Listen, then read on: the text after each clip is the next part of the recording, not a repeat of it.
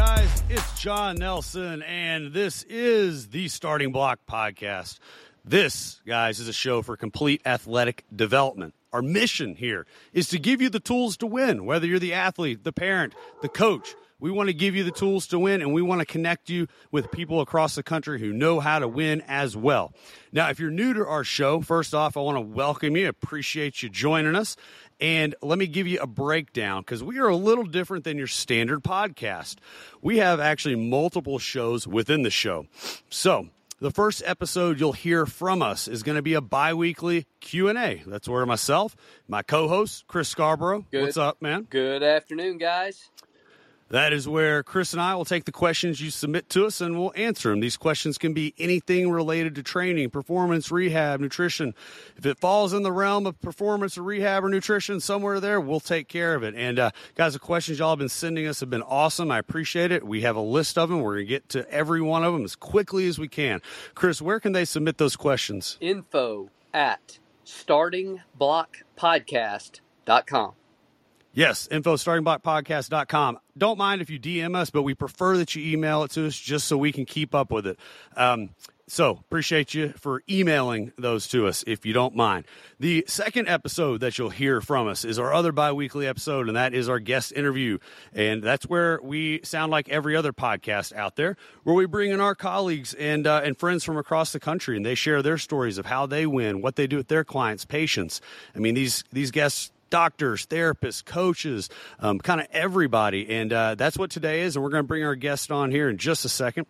But, one of the reasons we do the guest interview is to help connect, our listeners with some of these awesome practitioners and people that share the same core values and mission that, that we hold here at this show. So that's our guest interview. And the final episode is our Friday Fire and Fact, and that doesn't come out every week, as we've talked about, guys, remember? So if you don't see an episode from us on Friday, it's because I didn't have anything interesting to say, if I'm just being real. Real talk is I'm only going to put those out when I feel like there was something worthwhile, maybe more mindset, business-oriented that I wanted to share. So when you're that's not what those are building for. the Taj Mahal chicken coop. Yeah. Well, that's done finally. Yes. So if I have time, and then remember, pay your dues, guys. That's all we ask. This, we do this because we love this. We've all been in this industry a long time, and we just want to connect you guys and share knowledge so you guys can win, regardless of where you are. Whether you're an upcoming coach, you've been a therapist or a doctor for years, or you're a parent just trying to figure out what the hell to do because there's so much information out there. We just do this because we want to see you guys win. So that's all our housekeeping stuff. Let's get to it. Today we have a very, very special guest on that I'm looking forward to talking to. Guys, I would like to welcome Dr. Jen Perez of Gait Happens to the show. What's up, Doc? Woo-hoo. I'm excited. I'm super excited to be here. I'm excited to talk to you guys. One question I forgot to ask, is there video or only audio? There is video and audio. Okay, so cool, everybody's going to be able to see your really cool hat that we already talked about. Yes. Sweet. I almost started dancing when the music came on earlier, and I was like, I don't know if people can see me. So yeah, that's kind of the goal. Is like we know that if you're going to listen to this like in your car, you're secretly going to be rapping along. Like that's that's how it goes. So, but yeah, I mean, Gait Happens. You guys have an incredible social following. You guys put out some just incredible information. But, for the listeners who may not, know really who you guys are, I mean, kind of, sum yourself up there if you don't mind. Yeah, absolutely. So Gait Happens, we call ourselves a virtual global education company. We are centered around teaching the world about the power of building your health from the ground up. So what that means is really starting at the foot and looking at what can we do to build balance, mobility, strength, function, all of these things that kind of go ignored really anywhere below the knee, And so looking at not only putting this information into the people's hands so that they can help themselves, but also into the hands of coaches, athletic trainers, clinicians, anybody that can also help other people, because our mission is really to help as many people as possible. So by being kind of the teacher's teacher, we also get to reach more people. How did you guys get started? So that's a great question. So myself and my business partner, Dr. Courtney Conley, she started Gait Happens. Number one, so she started with a little bit of a foot obsession, and it's kind of a funny story. So the way that we actually met is that I was still, we're both chiropractors by trade, and I was still in chiropractic school, wanting to specialize in shoulders. I had bilateral frozen shoulder, which means that I could not raise my arms above my head for 6 years. Anyone who knows anything about frozen shoulder, that's usually in an elderly population, and I had it at 18. And so I went into school. I wanted to basically cure my shoulders and then cure all the shoulders of the world. And I went to this rock tape course to learn how to tape shoulders, and the instructor would not shut up about feet. And here I am wanting to learn about shoulders, and I'm like, nobody cares about feet. Like, stop talking about the foot. And by the end of the weekend, I was like, I care about feet. Everybody needs to care about feet. And that instructor was Dr. Courtney Conley. And so flash forward now 7 years later, we have Gait Happens together, and we're trying to teach the world together about feet. So we really got started based on seeing a need of this information isn't out there. And it's not out there not only to the public, but also in schools, in programs. You know, we barely touch on the foot, and people get this kind of cookie cutter, like, give everybody a towel grab and roll on a frozen water bottle, and that's the end of the day. Right. And it's just not enough. So that's where we came from. Yeah, absolutely. And I think it's a really cool story. And I was asking it because of that, what you said right there, like, nobody talks about feet. Now, granted, that has changed a lot over the last, 7-10 years, and largely due to you guys, for sure. Yes. But, like I make a joke about it because it is what it is. Like, we live down south. Like, I'm in the South, okay? And so when you try to tell some folks around here, like, hey, your feet are really important and they influence, like, everything up the chain, people tend to kind of look at you with two heads sometimes, and so it's kind of been a little bit of a battle of, like, look, guys, like, we train barefoot for a reason. Like, your feet are very important. So I think it's funny to hear just, how it's kind of the same thing. Like, I'm here for my shoulders. Why the hell are you talking about my feet? Yeah. Yeah. So I got kind of a follow-up question along that line. So let me just kind of paint a picture for you, because I want to kind of I want you to take this wherever you want to take it. So I am, Mr. Mid-50s guy or girl, You're old. It's okay. Just say it. Yes, I am. All right. Stop denying. You got to get past those stages right there. We got to leave the denial behind. Okay. This is about anybody except me, John. All right. So anybody, they come into your office. They've got, plantar fasciitis, posterior tib tendonitis. I mean, any one of the below the knee itises or pain or whatever. First of all, years past, it was don't go around barefoot. Get more padding in the shoe. Let's get more of this, more padding, more cushioning, more blah blah blah. Fill in the blank. Where has that changed? And depending on what the pain is, does that differ? Does that make a difference in how you treat that individual's issue? Yeah, that's such a good question. It really is. So I think just in general, in healthcare, regardless of what facet of healthcare you're in, we can only do what the information we currently have tells us to do. Right? So, I mean, you look at the 1800s and bloodletting was the standard of care, right? We obviously know things past that now. So things change when we learn new information, and something might come out next week that completely changes the game again. So everything that we teach now is based off of the most current research, the most current practices, and what we currently know. So I think kind of going back to your question of, well, it used to be more support, more cushion, more, and now we're kind of peeling that back.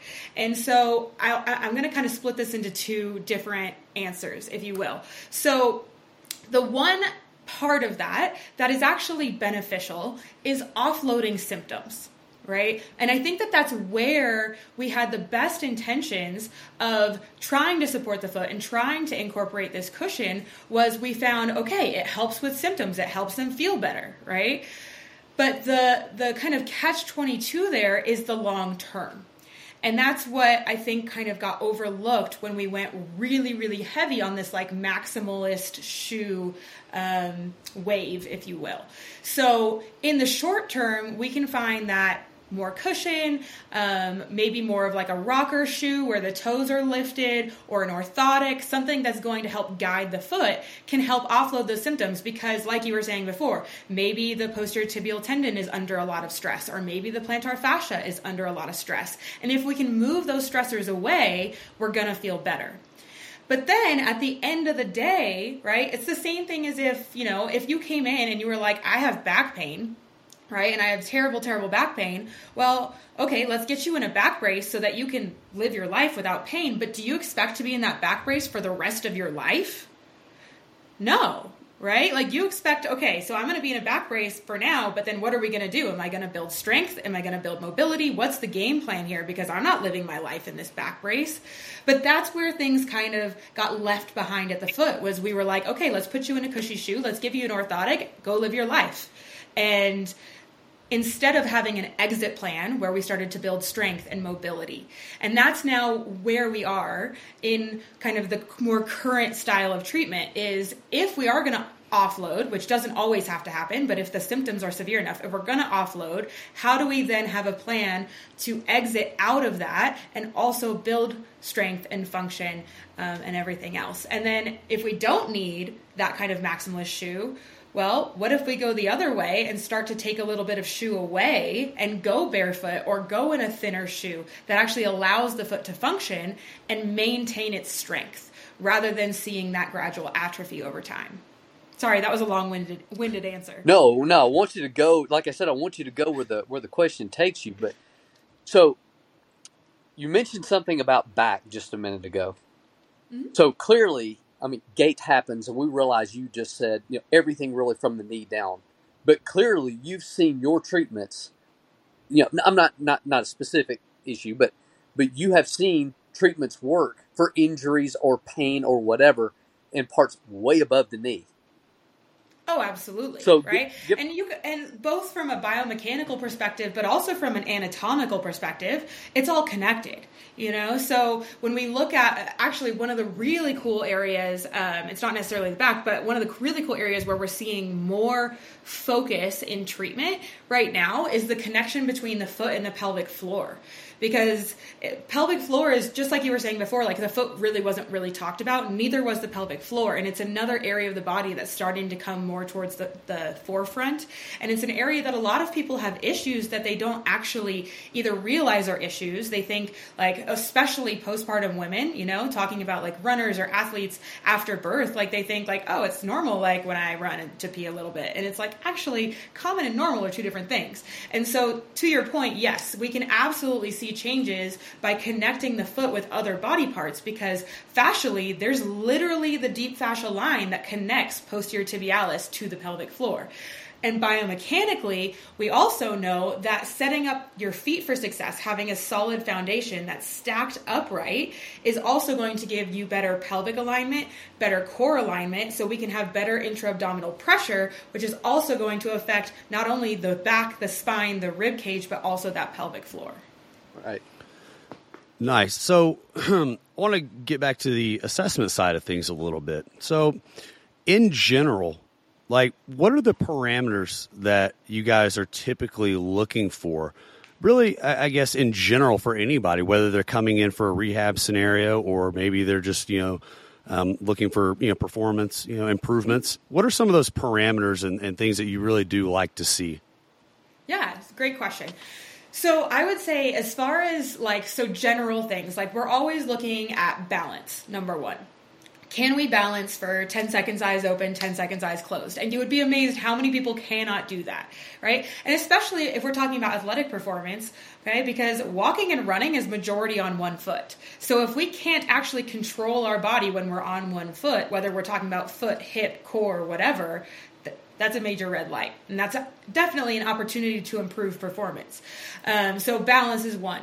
Heel raises is another. I think heel raises as an assessment is really, really powerful, because we can see calf strength. We can see foot strength. If they start gripping their toes, we know that there's some kind of instability, whether that's a lack of strength at the foot or somewhere higher up the chain, like hip instability, something like that. We can also look at load distribution with calf raises. So when they go up, do they have a tendency to rock to the outside of their ankle, or are they able to transition through that big toe, which is what they should be doing at push-off? So any kind of like speed athlete should have good power moving through the big toe. So when they do a calf raise, if they're pushing to the outside, then we might see that lacking power at push off, whether we're going sagittal plane or, going more of like cutting, stuff like that, we still need power out of the big toe.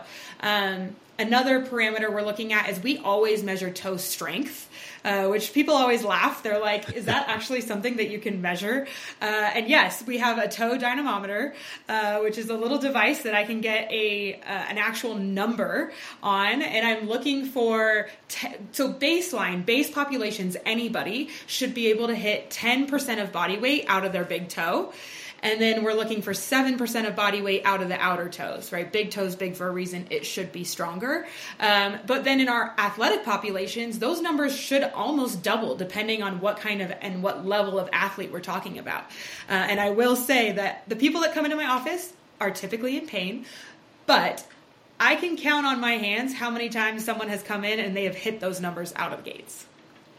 So most people are lacking in intrinsic foot strength. Why is that? Oh, it's such a good question. Such a good question. And this is speculation, right? I can't say that like this is like proven by the research, but I will say, going back to that kind of shoe conversation, is when we're in a shoe that does the work for us, we don't need to do the work, right? So over time, that's going to lead to atrophy. So when we have a shoe where we can get away with not actually activating the muscles of our foot, then we don't use the muscles of our foot, and over time we lose the muscles of our foot. That's one piece of the puzzle. The other piece of the puzzle when it comes to footwear is the shape of the toe box. So if we so for anyone who doesn't know what a toe box is, the toe box is the shape of the front of the foot, so in front of the laces here.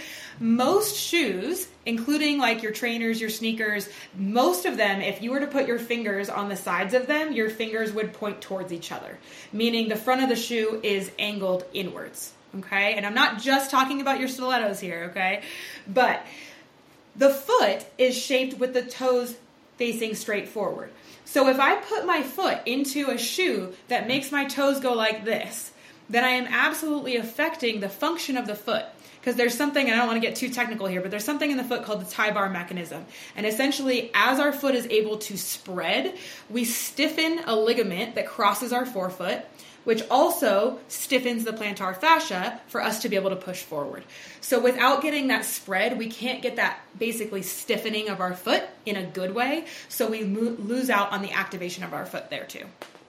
So I've got a question specifically, by the way, Dr. Jen, earlier today on the day we're recording this, was also doing an Instagram Live, and I caught part of it. And now this was a particular person, all right, that happened to agree to be assessed for video, but they were not able to get the base of their big toe down. In other words, the base. So in other words, I guess that transverse arch, that transverse ligament that you were referring to just now, was that somehow when that related? Yes. Are those two things related? Yes. I've got my toys. All right. Cool. Okay, I don't go anywhere with my handy dandy foot model here. Awesome. So they're related, but they're not exactly the same thing. So, but I do think that this is important for people to understand, because it's something that, I mean, I'm working with like 90% of my patients on getting through the big toe. Like, if there's like two big takeaways of like, what can I do for my foot? It's strengthen your foot and move through your big toe. Right? Right. So the moving through the big toe. So essentially, when you look at the toe, and you guys can see that, right? Yes. Mm-hmm. Okay, so we're looking at the big toe from the inside here. If I was to just lift up my big toe, can you see how all I'm doing is just jamming the top of that joint? Yes. Yeah. Okay, so the way that the big toe actually works is it's a slide and roll mechanism. So essentially, if I push down through the ball of my foot, now I can actually slide upwards, and I'm exaggerating here, okay? toe doesn't dislocate. But when I slide upwards, that allows me to roll over the top of that joint. So that is how the big toe works. And so in that case that you were talking about, basically that person had a history of ankle sprains. She wasn't able to make good contact with the ball of her big toe. And as a result, she was getting pinching at the top of the big toe. And the whole reason was because she wasn't able to get that downward pressure that allows that sliding mechanism of the big toe. So now with this same person, this particular individual didn't seem to have a very large bunion, but would that same issue not be likely to lead to a bunion on that same side? Yeah, I mean, it's kind of the chicken and the egg, I would say. So that the typical diagnosis there is functional hallux limitus, where essentially because we're limited in range of motion, that's kind of the term that we throw around. And more so, if I can't go through the big toe, now when I go into walking or when I go to run or do any kind of sport, jumping, whatever it may be, right? Because I have pain at the big toe, I'm going to avoid that area, and I'm going to either do it by going off my outer toes, or in most cases, I actually end up spinning my foot outwards and going across my big toe instead of through my big toe. And that case where I'm going across the big toe, you can see that now over time, that's going to contribute to that hallux valgus angle, which can also contribute to bunions. Gotcha. Okay. Yeah, that's, and it's all related, That's why I'm like, if you can build strength and move through your big toe, you're in good shape. Yes. Okay. So, John, do you have a question? You look like you're pondering something deeply. No, I'm listening and thinking. I've got one or two, but go ahead and go. Okay, keep going. So all right, because I know I hate to do this because we have so many people that listen to this, but I want you to please show that one more time, and I want to encourage anyone who's listening to go watch the YouTube video of this, because we've talked about ankle sprains I don't know how many times. Yeah, and, a lot. If we can prevent one, because we see a lot of ankle sprains.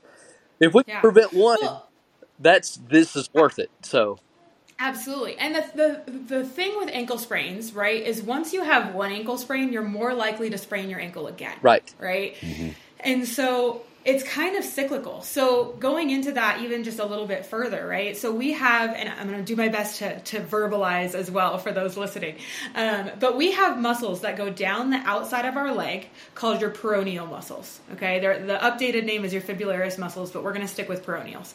So the peroneal muscles come down the outside of the leg, all right? And when we go into an ankle sprain, we end up stretching not only the ligaments, right? So when we say sprain, we're talking about the ligaments, right, but we end up also stretching the tendons of those muscles. So now they're in a disadvantaged position, okay?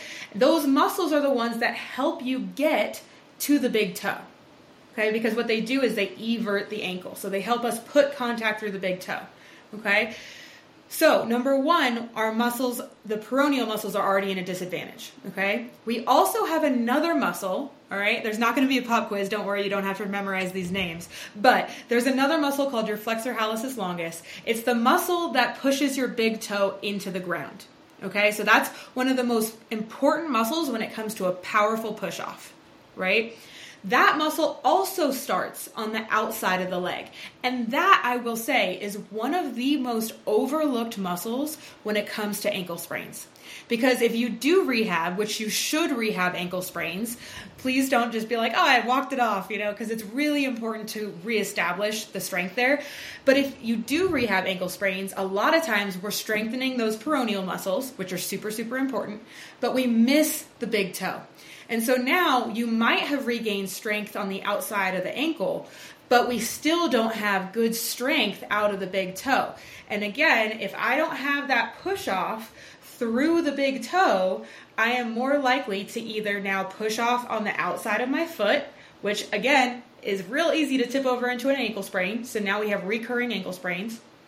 Or I go around my big toe. I turn my foot outwards and I go around my big toe because I don't have the power to push through. Gotcha. Guys, I'm going to encourage everyone, again, if you're just listening to this, because we had an actual skeleton model here that Dr. Jim brought on, and you can actually picture what we're saying. And that's that's one thing I wish we all had with when we discuss training. It's like sometimes we got to demonstrate stuff. Well, that was a great model. Okay, sorry, John. I guess that. No, that was great because it got me thinking of kind of the next thing. We were talking about the peroneal muscles, and obviously we focus on them a lot during ankle recovery, but it's a very common theme. I tend to see the peroneal muscles, particularly the longest, just consistently inhibited with, all kinds of populations, and I've never really had an answer for why. But you're saying that the big toe can definitely influence that. Absolutely, and vice versa, right? Mm-hmm. So absolutely, peroneus longus. So when I was talking about the head of the first metatarsal, how it has to go down in order for the big toe to extend, right? So the ball of the big toe has to go down in order for the big toe to extend. The muscle that does that is peroneus longus. So I think it kind of goes both ways of, if we have an inhibited peroneus longus, then we're not going to be very good at moving through the big toe. Or if we're not very good at moving through the big toe, then we're going to alter our mechanics and not use peroneus longus. So then we end up with an inhibited peroneus longus or a weak peroneus longus, whatever you want to use there. So, I wish I had the magic sauce to be like, this is why everybody needs more peroneal work, but I don't. But what I can say is it goes down to that if you don't use it, you lose it kind of adage, right? So if I don't move through the big toe, if I walk with my toes turned outwards, then all I have to do is roll across my foot, and then the peroneals don't have to be super active. So that's definitely one population we see really often. So is it because they're turning their foot out because they have limited big toe range of motion? I don't know. Is it because they're turning their foot out because they have limited ankle range of motion? I don't know. Is it because they're turning their foot out because they have limited hip range of motion? I don't know. And that's where the assessment comes in, because just because I'm seeing a certain pattern doesn't tell me where the problem is. It tells me that this is the way they've learned to move, and now I need to go in and figure out why. Awesome. Let's get into the performance side of stuff a little bit. I'd love to hear, your take on what you want to see, the foot doing in more of a dynamic movement. So whether that's running and it's, the push off or, the absorption phase, like, landing, any of them. I just kind of like to hear what you see are the mechanisms of movement in the foot there. Yeah, awesome. I'm gonna bring my foot model back. Okay. So basically, guys, you're gonna have to watch on YouTube. I'm sorry, guys. I'm sorry. No, it's awesome. It helps drive our YouTube page up. Yes. So keep going. Glad this wasn't audio only. Okay, so when it comes to the foot, there's two main functions of the foot. Okay. Number one is shock absorption. So this is where we're talking about, like you said, landing a jump, right? Our volleyball players, they go up, they got to come back down, okay? So being able to, when the foot hits the ground, being able to spread, splay, and absorb the shock that comes from the ground. Because we know for every action, there's an equal and opposite reaction, right? So when I hit the ground hits me. And that force has to go somewhere. So our first line of defense is the spreading of the foot. Okay, so that's number one, right? That also goes, for the record, when it comes to the gait cycle, when I'm hitting the ground, right? So as the foot hits the ground, the first half of the gait cycle is all shock absorption, where I'm trying to kind of see that arch lower, change shape. I should be spreading. We should see that pronation. Pronation is not a bad thing, by the way. It is not a bad word. It is a necessary motion at the foot. So we pronate, we lower that arch, we shock absorb. The second half is now propulsion. This is where now the foot needs to stiffen, right? So think of stiffening like stiffening a diving board, right? We want to be able to jump off, so we need it to be stiff. So we want the foot to then kind of lock and stiffen so that we can propel forward. And this goes with running. It goes with jumping. Really, any of the motions where we're trying to move start at the foot. So that is the two roles of the foot. Those are the two main things that I want to see out of a foot, especially when it comes to my athletes. Can their foot lower and pronate and shock absorb well? And then can we get into that stiffened position to push, jump, run, whatever it may be? Which if we So let's to that. go ahead, Chris. Oh, sorry. No, go ahead. What were you saying? Just going back, I mean that still goes back really to what you were saying earlier about, we're talking about the, getting the I guess the transverse ligament. What was, I forgot the name of the ligament that goes from big toe to pinky toe. Yeah, so the deep transverse metatarsal ligament. Deep. Yes. What? Yeah, exactly. Yeah. That one. That one. This guy. Yes, that one. So that all. I mean, that basically, if you almost have to go back and listen to that part again in order to truly understand what you just said now, because those two things would go hand in hand. That's what's going to create that spring back the other way and everything else. Or the stiffening. Yeah, and I love that, right? It is. That's exactly what it is. It's loading the spring and then releasing the spring. Yes. Yep. So talk a little bit about the pronation side of it. You said pronation is not a bad thing. Yeah. Why?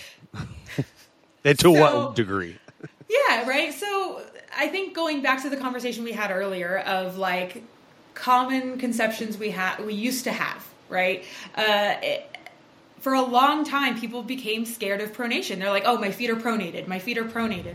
Well, pronation is just a motion, right? I would love to kind of simplify and say that pronation is lowering the arch and supination is raising the arch. For the sake of simplicity, if you're listening, that's what we're going to roll with, okay? But really, the motion at the foot is much more complex than that, right? If you look at the structure of the foot, we've got 28 bones, 33 joints, hundreds of muscles, tendons, and ligaments. It's a very complex structure, right? It's actually a structure that a lot of engineering is based off of, thanks to Leonardo da Vinci. So if you want to be super nerdy, you can go look into his research that all started with the foot. But, oh shoot, now I got derailed. What was I saying before? I don't know. You derailed me too. Well, I know. Something about engineering. We're back to what I was going to say. Yeah, because you're dealing with arches and you're dealing. Oh, pronation. Why is pronation a bad thing? Yes, exactly. I'm sorry. Hey, it's authentic. I told you. There's no script here. This is authentic, and there's no editing either. Okay, perfect. So with pronation, right? So the whole idea is that the foot, it's really more of like if you imagine the movement of a jellyfish, right? It's kind of this like flow back and forth. And so pronation is the lowering part of that. It's how the foot kind of lowers to the ground and spreads and absorbs shock. So it's absolutely necessary for it to happen in order for us to absorb shock. Now, what's the normal quote unquote amount of pronation? Well, in the gait cycle, we need about 3 to 4 degrees. It's not a lot of motion, but it's a very important motion because if we don't have it, so more of our technical term would be more of a pes cavus foot type that's very locked and rigid, right? Now we're not going to see a lot of shock absorption. We might be at a higher risk for stress fractures at the metatarsals, for example. We might be at a higher risk for knee pain because that shock has to go somewhere, and if we're not dissipating it through pronating, then it's going to go somewhere else, right? So pronation's a good thing. It just needs to happen at the right rate and in the right amount. Yeah. Yeah, because we always talk about, like Chris and I have had these conversations, about, we call it inside ankle bone high, and I don't want to say completely avoiding pronation, but trying to maintain that type of alignment. And so, when we say pronation is not bad, it's just, it's interesting to hear your take on it and how that affects things going up the chain. It's just well, so there's a cool quote, and forgive me because I forget who said it, but it's like pronation is like a bank robbery. You want to get in and get out. Right? That is a pretty good quote. I like that. All right, John, there's one to steal right there. There we go. Yeah. Don't worry, Jen. I'll take that from you. Well, so you're not taking it from me. Like I said, I can't remember who said it. All right. So for I guess the general public, I mean, for a trainer listening to this, or a coach of a team, what are, not trying to assess like imbalances in the foot, but just what are some good average type of exercises, warm-ups, activations, just things that we should all kind of be doing before we get in the gym or before we hit the baseball field or something. Yeah, it's such a good question. I mean, when it comes to just general foot health, right? I think number one, talking to the tissues. Because the foot is such an ignored part of the body, it's like many people, we wake up in the morning, some people even have indoor house shoes, right? So we wake up, we put in our house shoes, and then we go live our life, we go to our outdoor shoes, and then we come back, and the only time our foot sees air is like the 10 seconds before it hits the mattress. So I think just kind of giving your feet room to function and be a foot, whether that's walking on the grass a little bit, letting it feel the texture, letting it move and splay, all great things. As far as kind of exercises go, I think if you're going to do some kind of foam rolling routine or mobility ball routine, add rolling the foot to it. It's a great way to talk to the tissues, great way to kind of stimulate the fascia a little bit. I think another way is waking up dexterity and that connection to your feet is doing something called toe yoga. This is coming a little bit more mainstream, so a lot of people have heard of it. But essentially, you should be able to move your toes pretty much in most of the same ways that we can move our hands, because except for the opposable thumb, otherwise, we have all the same structures in our feet as we do in our hands. So toe yoga is essentially starting with your toes on the ground and then just raising up your big toe by itself. I can see you're totally trying this right now. So lifting up your big toe by itself and then bringing that back down and then just raising the outer toes without the big toe and kind of going back and forth here. Number one, it's going to talk between the foot and the brain, because if you have a hard time with this, you're going to know, like, I'm telling it to do it and it's not working. It's not listening to me. That's that foot-brain connection. Number two, it's going to work on dexterity. Number three, it's going to work on strength. So that's a great place to start. Spreading the toes, whether using your fingers between the toes to kind of get in there and loosen up the tissues, or actively spreading your toes. So now lifting up your toes, spreading them out wide, and then lowering them back down and trying to see how much spread you can get between your toes. Another great exercise. And then as far as athletic ability or athletic performance, I think the calf raise is one of the most underutilized exercises, both standing and seated, especially for your endurance athletes, right? Whether we're talking about marathon runners or soccer players, I think soleus strength. So the soleus, actually, our goal for the soleus when we're doing like back to running protocol is 1.5 times body weight for a seated calf raise. That is a very high amount of weight that not a lot of people can do, and that's for about 15 reps. Wow. Yeah. Wow. Yeah. That's impressive. Yeah. Now, you talked about, like, I call them toe cars, like, and that's kind of backtracking a little bit, like what opened my mind up to, the feet was going through all the functional range conditioning, courses with Dr. Spina and all that, and like doing all the toe cars. And I remember sitting there in, the course, and I was sitting there with actually Garrett Salpeter, the founder, the CEO of NewFit, and we're sitting there together, and like neither one of us could lift our big toe. And I'm like, what the hell is the problem? Like, why can't I get this thing to move? And it frustrated me beyond belief, but I eventually got it. Yeah, but it takes time though. It does, right? It's like you got to dust the cobwebs off of that communication line for a little bit sometimes. That's a good way to put it. Yeah, because you're right. You don't move something. Yeah, you don't use it, you lose it, and it's so clearly John temporarily had lost it. So that's. Yeah, well, I mean, it makes sense too. Like, I mean, I've had a lot of ankle sprains over the years. I mean, as a high school collegiate athlete, and then living where I live. Dr. Jen, I live way out in the country, like middle of nowhere. And, so I'm always, stepping in holes or things like that and like roll the ankles a lot of times. But it's funny. I can tell like when it happens, like how the nervous system just starts to lock and shut things down. And I don't feel like, I mean, it's our job as, practitioners to educate our clients and patients on that. Like, hey, there's a lot more that goes on here. But, I can always tell like, hey, when you roll your ankle, just the foot starts to kind of lock in. But also the soleus too. Like I've competed in bodybuilding before, and like that's one of the things that I've noticed was just the symmetry between the gastroc and the soleus. And I've got some discrepancy there, but of course it was all on the left side, which is usually where all the sprains and stuff occurred as well.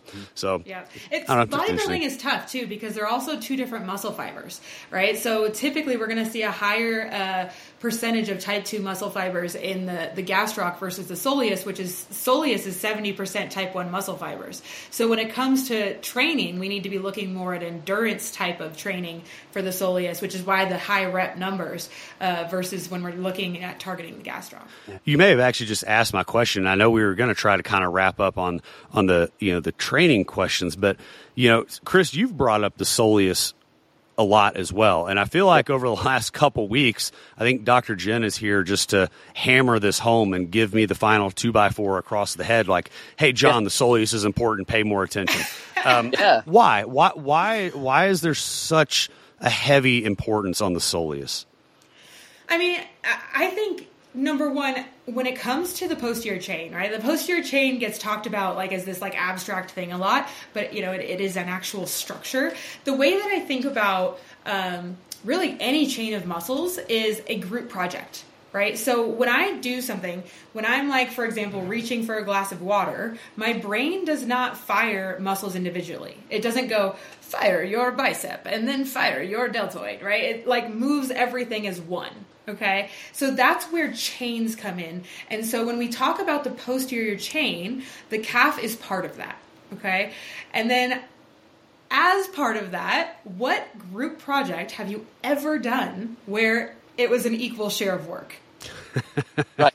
Yeah. None. Right? Okay, so the body is the same way. So typically based on our movement story, right? Whether that's habits that we've picked up, whether it's sports that we've played, whether it's injuries along the way, some kind of imbalance typically is going to be found somewhere in that chain. And so either we find that the calf, usually the soleus, is overworking in trying to do the work of the hamstrings and of the foot. So then that's when we see a lot of tightness, right? For example, that's going to be the people that have been stretching their calves for the last 10 years and their calves are still tight. Well, maybe we need to look at distributing that work somewhere else in the group project, okay? Or vice versa, right? Maybe they are really good at using their hamstrings and their soleus hasn't really been participating, let's say. Okay, so that's one piece of the puzzle that I look at a lot with my patients is what is the activation along that chain and how can we redistribute work so that everybody's working together. And then the other part of that is, the Achilles tendon is a very, very important tendon. It's an energy storing tendon. It actually has a helical structure to it to allow it to store more energy so that we get more recoil, which means free energy, right? So when we think about like a spring, the more we can load up that spring, then the more energy we get when it snaps back. That's what makes us efficient runners and movers, right? The soleus tendon makes up 2/3 of the Achilles tendon. So it's the soleus and gastroc tendons come together and they kind of rotate around each other at about 45 degrees. So of the Achilles tendon, soleus makes up 2/3, gastroc makes up 1/3. So here's what I sold. took out of this. You have the cure for small calves, is what you're saying. No, what I'm saying You is might have just opened yourself up to a whole new market, Doc. No, what I'm saying is you all have the cure for small calves. All you need to do is just keep training soleus. Yeah. All right. So as we wrap this up, Doc, one piece of advice. If there's one thing that the parent, the athlete, the coach takes away from today, what's that piece of advice you would give them? So one of the things that I'm really, really passionate about in my athletes, in my clients, in my patients is restoring hope. So for me, it's you can change your foot. And it's that simple, right? So like you're not stuck with the foot that you have, whether you need more mobility, whether you need more strength, whether, we're 6 surgeries down the road and there's something that we can do to accommodate. There's always something we can help with. So you can change your foot. That's awesome. Thank you. I love that. That was good. There's always hope. I love that. All right, Doc, where can people find you? So Gait Happens, we are an online company, so we are all over the world. GaitHappens.com is the best way to find us. We also do courses for practitioners. So there's a map on our website. If you want to find somebody that's local to you, we have a list of people, literally all the continents. There's people that are trained by Gait Happens. So check it out. If you happen to be in the Colorado area, then me and my husband have a practice called Kinetic Chiropractic in Lafayette. Awesome. Dr. Jen, thank you so much for taking the time out of your day to join us. This was awesome. Yeah, thank you. Thank you so much for having me. I hope you guys all get a chance to go back and watch the video. So.